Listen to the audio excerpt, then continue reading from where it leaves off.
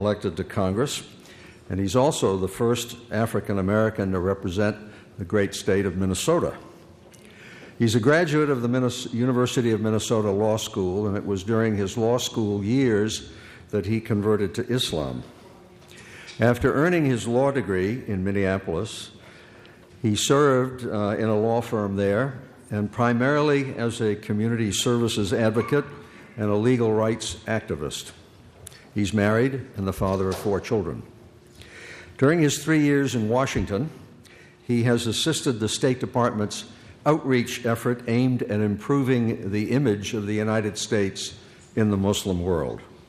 He's made a number of trips to the Middle East, and on one visit to Saudi Arabia, he's reported to have said, quote, he hoped his presence as a Muslim in the delegation conveyed a message to the Israelis and Palestinians that people can come together, reconciliation is possible, unquote. You'll recall yesterday the comment by Mr. Peter Robertson, who was chair of the Ambassadors Roundtable. He said, quote, not many politicians are willing to get up and talk about the positives in Saudi Arabia, unquote. I would expand that to include virtually all of the Arab countries of the Middle East. Congressman Ellison is the exception. Please join me in welcoming him.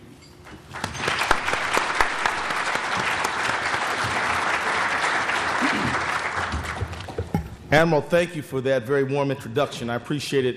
Let me greet you, Ahlan wa sahlan, sabah al-khair, welcome, good morning. It's good to see everybody. It's certainly a real pleasure to be here. And let me just thank you for the work that you're doing at this very important conference. I think one of the most essential relationships that we need to build is the relationship between the United States and the Arab-speaking world. It's central to the security, economic viability, prosperity for so many people around the world, and the time and attention you're spending on this subject will yield great dividends, and I thank you and congratulate you for doing it. Let me also thank Admiral Bernsen for welcoming me and for helping lead this session today.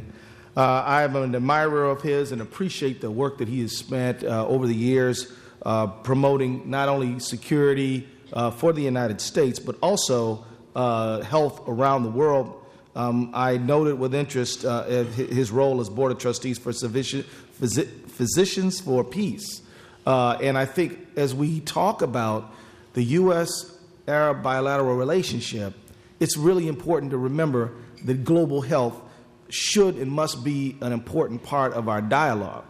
Health does have important economic implications, and I think that we should bear in mind that there's a lot that each society can learn from the other and can contribute to the other on this front. And let me also just tell you this. I have taken a very strong interest in building bilateral business relationship because I think that it is an avenue to build a more fully fleshed, comprehensive relationship. Last year, I was able to accompany 11 Minnesota companies to the Kingdom of Saudi Arabia, where we had an excellent number of days visiting the country. We started out in Jeddah, and we met there with the business community in Jeddah. And then we went to Riyadh and went and visited the business community there, several businesses that were welcomed us with great graciousness and courtesy. And then several of the other businesses went to the eastern provinces and visited some of the economic cities that are being built right now in the kingdom. And nearly everyone who was on the trip, not nearly everyone, everyone, remarked about the tremendous hospitality, the graciousness, and the importance with which they felt they were accorded. And we learned a lot, and we also shared a lot. But one of the things that we learned, and I think this could be said not only for the Kingdom of Saudi Arabia, but for the Arab world in the larger focus, is that many of our Saudi hosts told us that, look, the United States and the Arab world have a long history. It was Americans who helped to develop the oil industry in Saudi Arabia. While the Brits were not going straight for the issue of development, it was Americans who helped develop that industry that has made and helped to make Saudi Arabia into an energy superpower in the world we live in today. And so the relationship is long-standing, and it's been productive, and it's been helpful. Many of them remarked and showed me photographs of how Roosevelt sat and spoke with King Abdulaziz, and how this is a long part of the history, and it's something that we should not ignore and something we should bear in mind. But then they remarked that when 9/11 occurred, the United States took a step back, and other countries took a step forward. France, England, China, other nations filled that void as we withdrew. And they welcomed us back. They said it's time for us to strengthen, renew, and rebind the ties between us. And it's time to do that in a way that's better than it was before. Before, our relationship was built on economic relationships in large part and security, but it was focused on energy issues. What if we could look at a new relationship that was more fully fleshed, that had dimensions involving manufacturing, involving energy, of course, but also involving services, healthcare delivery, also involving construction, and also technology? The fact is, the Arab world has a burgeoning youth population. They need jobs, they need employment, they need prosperity, they need opportunity. And of course, this last 18 months has shown the United States that how interconnected this world is. And while you may have a recession in the United States and you're not selling much here, perhaps foreign markets might offer an opportunity to move product and continue maintain prosperity there. So we're interconnected, we're tightly wound together, and we should embrace this. And I think this is an excellent time and an excellent session to really pursue that. I want to let you know that we're now working on, and the prospects are very good, for us to have a delegation of Saudi business people who will come to Minnesota in December. I don't know if you know what that means. But they deserve credit for bravery. But you know what? As I joke, I want you to know that Saudis have been coming to Minnesota for years. They go to the Mayo Clinic and are familiar with Rochester and Minneapolis, and so it's not as far-fetched as it may seem. But we've got to continue to build these bilateral relationships. I think on a national basis here in Washington is important, but also let's not forget our states and our local communities. Why not? I mean, one of the observations that Saudis made to us is that, look, you know, yes, we have been well endowed and have been able to do well. We've had safe investments. We didn't invest in mortgage-backed securities so much, so we kept some of our money that other people lost over the last several months. And we're continuing on with our construction projects in our building. But you should know that our water resources are so precious to us that we are considering using it more for domestic consumption than for growing grains. And so, why not have a conversation with Midwest farmers, with the Middle East as a whole? Why not Iowa, Minnesota, New York, California? Why not encourage states and local communities build relationships that I think will be lasting? I think it's important to understand that the relationships need to be built on the micro and on the macro. I will also tell you that in the Middle East, whether you're talking about Saudi Arabia, Egypt, Jordan, or any country, they know more about us than we know about them. I sat down next to a friend who was dressed in traditional Saudi garb, which to them is a business suit, but for us it's new. It's not familiar in the United States. And he asked me how the Vikings were doing. He asked me whether he thought that Peterson was going to run 1,000 yards this year. He asked me, what about Brett Favre? Is he really coming to the Vikings? And I was embarrassed because I wanted to ask him a question about Saudi soccer or basketball or something, and I found myself wanting in that area. We have to build our body of knowledge about each other on the micro level, on the global level. We have to work hard to understand each other better, and I think business is an excellent way to do that. You and I both know that politics can be combustible. Politics are areas where we debate. I work in a building where all we do is argue about politics all the time. But business is something you can come to a meeting of the minds on, because when you do a business deal, what you're saying is, this thing helps me and it helps you. And we wouldn't do it unless those two things were true. And so this is a point of agreement, a point of coming together that we should start with but absolutely not end with. We need to work on the visa issues. I've had too many Saudi friends and friends from other parts of the Arab world. Forgive me for dwelling too much on Saudi Arabia, but that's where most of my experience lies.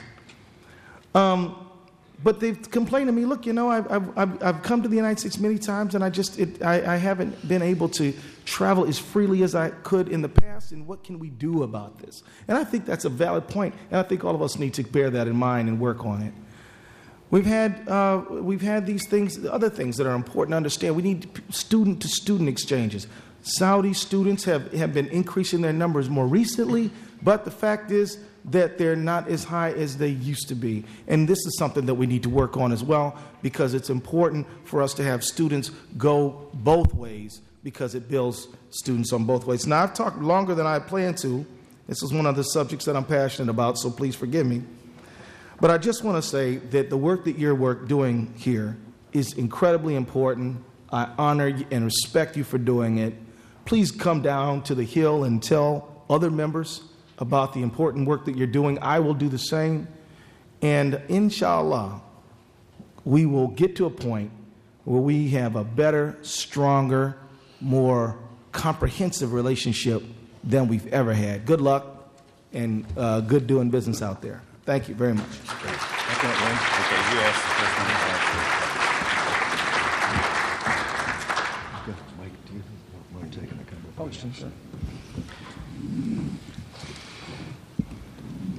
Thank you for those comments, Congressman. Recently, I've noted that there's a new organization on the block, a new lobbying organization, and it's called J Street. It's a Jewish American organization. Its primary focus is to achieve a two-state solution in the Middle East, a win-win for both Israelis and Palestinians.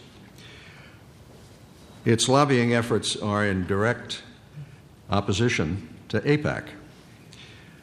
And a number of us were wondering if J Street is being heard on the Hill and if their influence is sufficient to do what they're trying to do.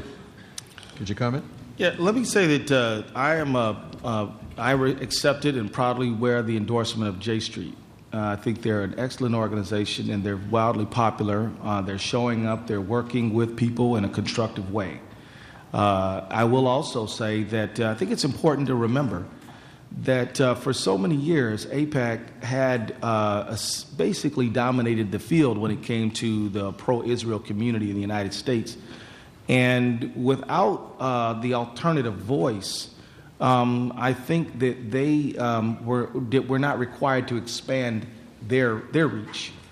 And I think that what you'll see in the coming years and months is that you'll even see AIPAC begin to soften its tone, because it has had to acknowledge that there are a large number of Jewish Americans who are pro-Israel, but who want peace and want reconciliation. And if you only talk to those people who are focused only on issues of security and only on issues of the national ascendancy of the state of Israel, and aren't looking at Israel as a member of a global village, as a member of a region, then they will lose market share. And so I think you will begin to see, because of the work of J Street, a general softening of the AIPAC position. I hope that's true, because I think ultimately people in the world want peace. That's what people want, because when you have peace, you can do business, you can do artistic creation, you can do all kinds of activity that human beings like to engage in, and in the context of that strict sort of adversarial competitive relationship, you really just can't do those things. Obviously, if you've ever been to Israel, you know that the debate around the way forward is robust and vibrant. And people offer all kinds of viewpoints on what should be done. That level of freedom simply isn't present in the United States, in large part because people who have strictly focused on security issues have been able to dominate the conversation. But I'll say that I am in communication with AIPAC, talk to them all the time. They're in my office yesterday. They live in my district. And as a member of Congress representing them, I have a responsibility to be in dialogue with them. But I think that when they talk, they'll tell you that, yeah, we want peace, but we don't know if we can risk peace because we have to be concerned about security. And I hope that J Street will allow them to have that confidence to take that risk on peace that they, I think, are somewhat associated with not taking. So thank you for the question. Congressman, I have several questions playing off of your interest in law and having been on the Judiciary Committee and leaving that to be on the Financial Services as well as Consumer Credit subcommittees. And in light of both of those there, one in terms of the rule of law. Coming here this morning in a taxi, a driver was from Ghana, and he's been here 20 years, and he said when he was 8 years old, his 87-year-old grandmother, who had never been here, said, "You're going to America, and that's where your life will be." And she said, "But you need to know two things, is that the United States is modernized, but not necessarily equally civilized. The United States is a nation of laws, but not equally a nation of justice." And linking and segueing to that with regard to the U.S. Constitution, and our president was a specialist in constitutional law. He taught constitutional law. Article 6 of the United States Constitution posits that international law and treaties to which the United States is a signatory is superior to federally enacted legislation. And so we link here to the United Nations Charter. The United States is a member of the United Nations, a founding member, the host founding member, as a matter of treaty. Secondly, the United States and Israel were two of the countries in the forefront pushing for the Fourth Geneva Convention of 1949 with regard to the obligations and responsibilities of an occupying power to the occupied people there. And the United States also was in the forefront of the Universal Declaration of Human Rights. These three stand out in terms of yesterday's discussions by more than a few of the speakers here with regard to the Arab-Israeli conflict. As a member of Congress, how do you and your colleagues address these constitutional issues, these legal issues, linked as they are to notions of elemental justice and peace? Well, I'm a candid person, so I'm going to continue to be candid right now.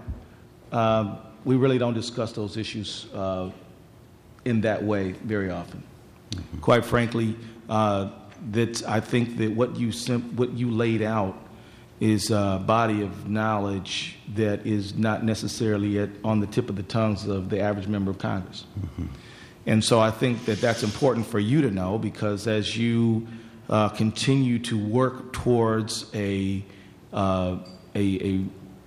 acceptable or perhaps mutually unacceptable solution, focusing on the term solution, that you should know that when you speak to a member of Congress about resolution of the Israeli-Palestinian conflict, talk about UN Charter, Declaration of Human Rights, and things like this, you will have to do some educating.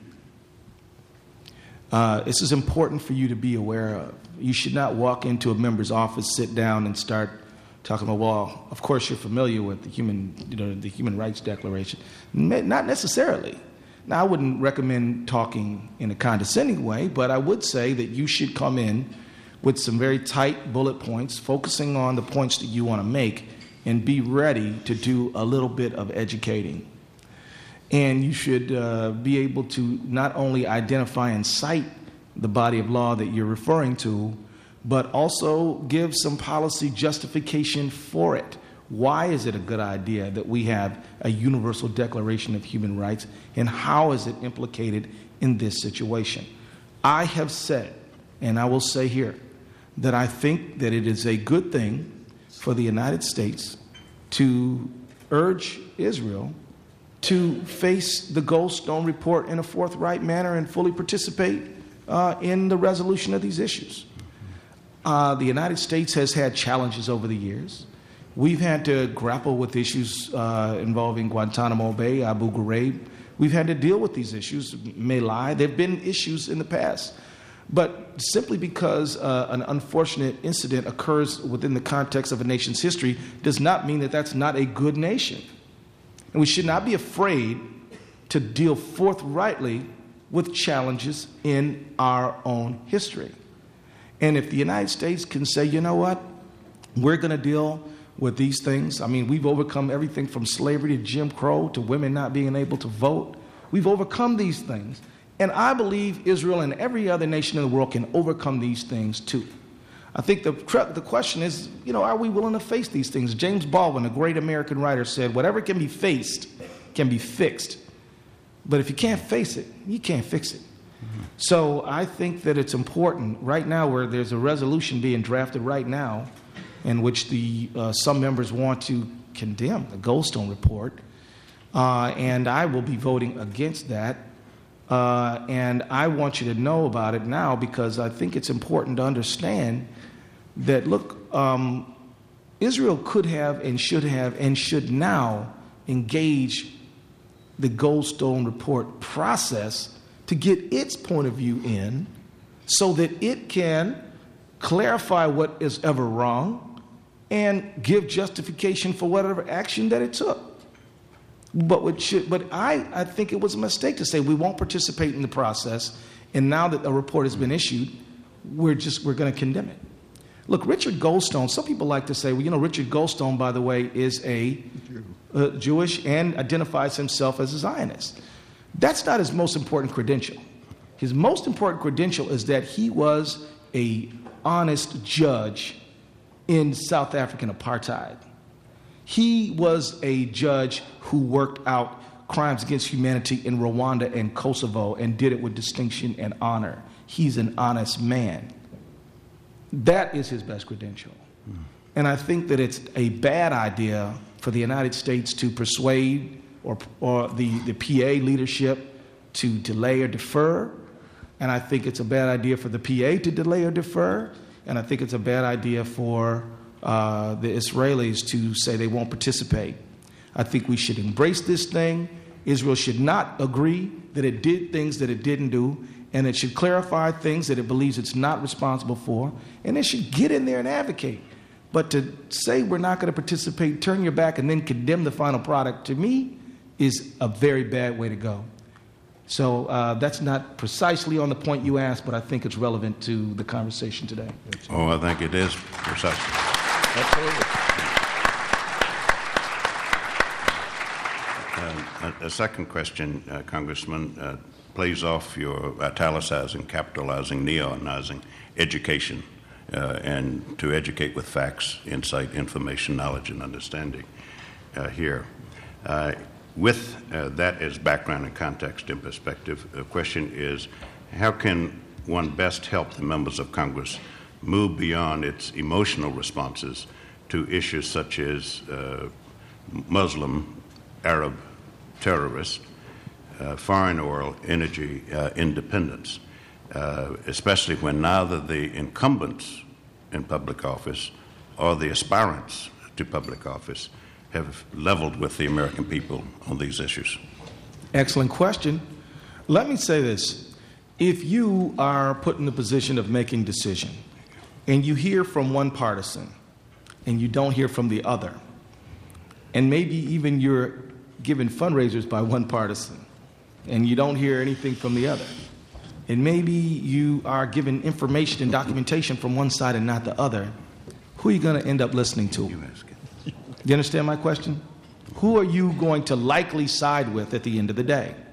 The person who's built a relationship with you, supported you, informed you, or the person you don't hear from that much? And when you do hear from them, they're usually on the TV screen and it doesn't look good. You understand my point?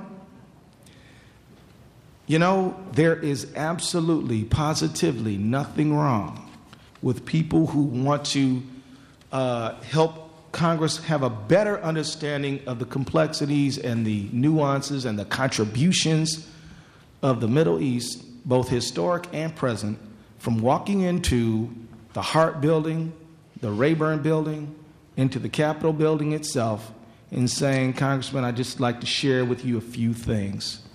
Did you know, the United States was the first country to recognize the United States as a fledgling nation was Morocco, an Arab-speaking majority Muslim country. Did you know that one of the first international treaties ever written was with Oman? Did you know that the United States was at the very beginning of the Saudi Arabian oil industry when it began to build its industry and capacity up? Did you know that we've played this role, we've had this historic relationship, and there's no reason why we cannot strengthen and build that relationship again? But you got to be in it to win it. You got to be in it in order to be competitive. And I would just say we've got to learn how to lobby. I will assure you that the people who want to focus on issues of foreign, you hear this phraseology, we're buying oil from dictators who hate us. Who's ever heard this? Am I the only one who's heard this? Okay.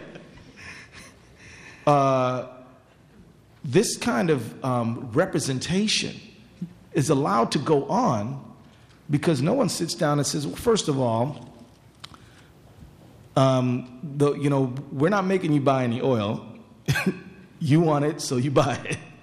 Second of all, we have a historic relationship. Third of all, we are, the level of democracy and human rights and all these things is increasing, is emerging every day. And if you think that we could be doing better, why don't you encourage us instead of make put downs? Do you understand what I'm saying? I mean, this is but you got to get in there and do that. That's got to happen.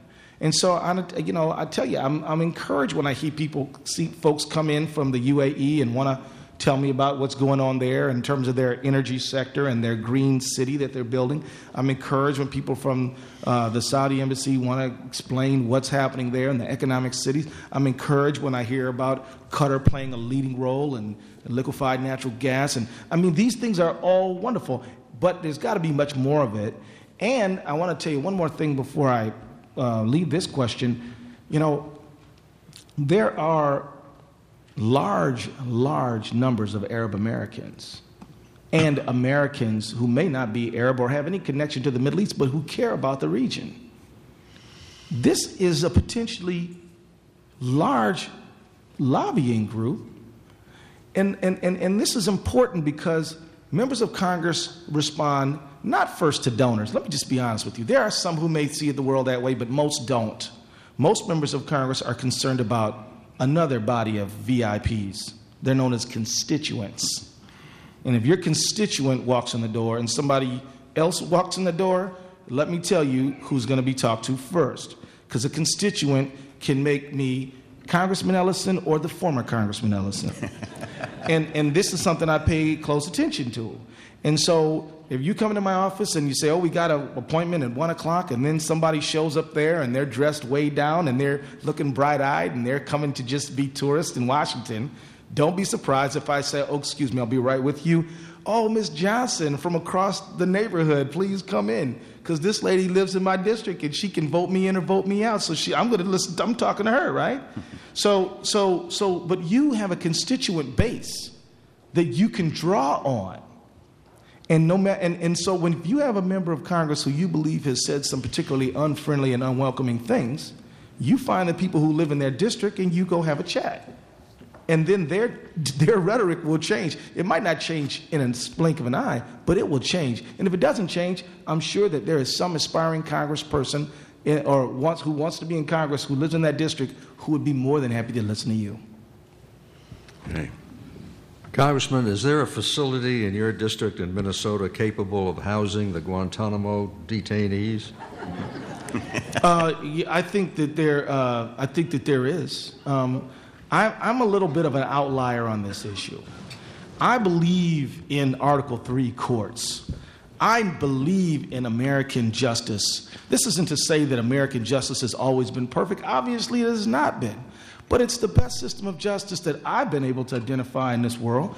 And the fact is, I believe the Article 3 courts are well able to deal with these things. Article 3 courts dealt with the first World Trade Center bombing in 1993. They tried these people. They were given a jury trial. They were given lawyers. And these cases were adjudicated. And there hasn't been any negative repercussion from that. So this idea that this NIMBY thing, not in my backyard, I believe that the people in Guantanamo must be charged if there's a basis to charge them.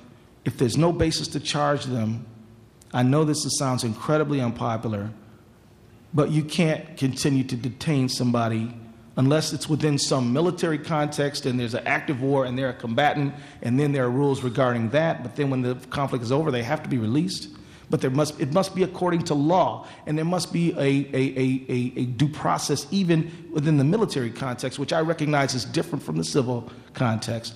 But within the civil context, if you don't charge them, you got to let them go. And if you charge them, and they have to have a lawyer, they have to have a jury, and they have to be sentenced according to law. And this is what I believe is the case. Now, I think that this is absolutely essential. There should be more trials. If there's a case to be made, make the case. If there's not, then don't. And I think this is a very important point. The United States is strong enough, robust enough, durable enough to try someone who has violated its law and to issue sanctions or not if they're acquitted. And I think that we should be brave enough to walk into this new area. I'm opposed to this idea that I'm not in my backyard. Look, if somebody gets sent, look, one of the 1993 World Trade Center defendants is in Rochester, Minnesota right now. And so this is very important to bear in mind. So I know that this is not welcome news, but it is my firmly held viewpoint. And I really would debate anybody on this point, because anyone who says something different from what I'm saying is sort of implying that American justice is not up to this. And I think it is. Thank you.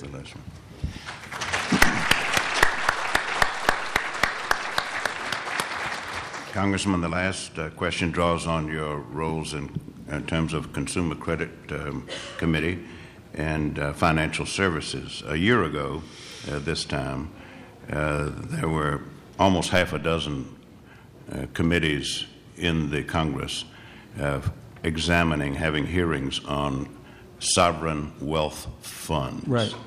And not just China, or even mainly or specifically China, but Kuwait, United Arab Emirates, Qatar in a growing way, Saudi Arabia to a degree. As an echo of the late 1970s, when the media would imply that the Arabs are coming, the Arabs are coming, the Arabs are coming, they can buy up Tiffany's overnight. That linked to the dollar, the strength of the dollar, the utility of the dollar, the respectability, acceptability of the dollar, being controversial in and of itself. Where do you see the Arab allies, friends, strategic partners of the United States in this financial meltdown that we've had, this economic downturn that we've had? Well, quite frankly, it's been how our Arab allies have fared in the financial crisis has been mixed. Saudi Arabia, very conservative portfolio managers, really did not get hit as hard as some economies around in the Gulf region. I think everyone knows that Dubai got hit harder, but I hear that things are back in the swing for them. I've heard that Abu Dhabi has fared a little bit better than Dubai. So it's been mixed around the Gulf. I think the GCC countries are robust economies, and they will weather the economic storm. And I think their level of financial sophistication is very high. Turning to the issue of sovereign wealth funds, look, I've investigated this issue because I wanted to be well informed of it, and I'm one who's not tolerant of anti-Arab, anti-Islamic, xenophobic attitudes. But I also believe in operating from a point of view of knowledge. So I dug into the sovereign wealth fund issue, and I'm confident that all of the Gulf countries that have sovereign wealth funds are looking for a return. This is not about trying to buy strategic assets in the United States in order to gain some sort of advantage over the United States. Now, I will say this. I don't think that's necessarily true for every country with a sovereign wealth fund. I do think that a greater level of transparency and could be for China and Russian sovereign wealth funds. And I'm not trying to pick on China and Russia, but I think that if you're worried about a country gaining a strategic advantage over the United States vis-a-vis a sovereign wealth fund, it's not the GCC countries. Anybody who implies such, I'd like to talk with them, because I think at the bottom of that might be some bias, quite frankly, and some unfounded fear, perhaps. But I do think that, if you look at Norway, for example, they have a sovereign wealth fund. They call it the pension fund. It's not really for pensions. It's just what they do with all their extra North Sea oil money, and they invest it, for a return. They have done a good job at transparency, at making clear what their goals are. By the way, they have goals that are political in nature. For a while, they excluded Walmart from its investment portfolio because they were concerned about how workers were treated. That's taking politics into consideration to a certain extent. Nobody complained about the Norwegian sovereign wealth fund. So my point of view is this. The existence of a sovereign wealth fund, stripped away from any kind of cultural context, is a nation's way of managing its financial portfolio when it has extra reserves, and it has to do something with those. If they don't find a way to manage it, it could cause hyperinflation. There could be all kinds of problems, so they have to do something with that money. And why not invest it for the good of the country? But I've been to Dubai, and I've been to Saudi, and I've been to Abu Dhabi, and I've asked people at these funds, what is your strategic goal? What do you hope to do? What are you trying to achieve? And it's like, look, we're trying to make investments that will benefit our population, which is our job as the government of our country. So I think that that's my take on that issue. And again, I'm confident that GCC countries are looking for a return on investment, and really not more than that. And by the way, there are people from the Arab world own large percentages, not large, but significant percentages of 5%, 4.5% in that neighborhood of Citibank, NASDAQ, Caribou Coffee, and the list goes on. And guess what? Citibank is not complaining about that investment. They're probably pretty happy about it. So there we go. Congressman Ellison, thank you very much for your candid comments. Terrific.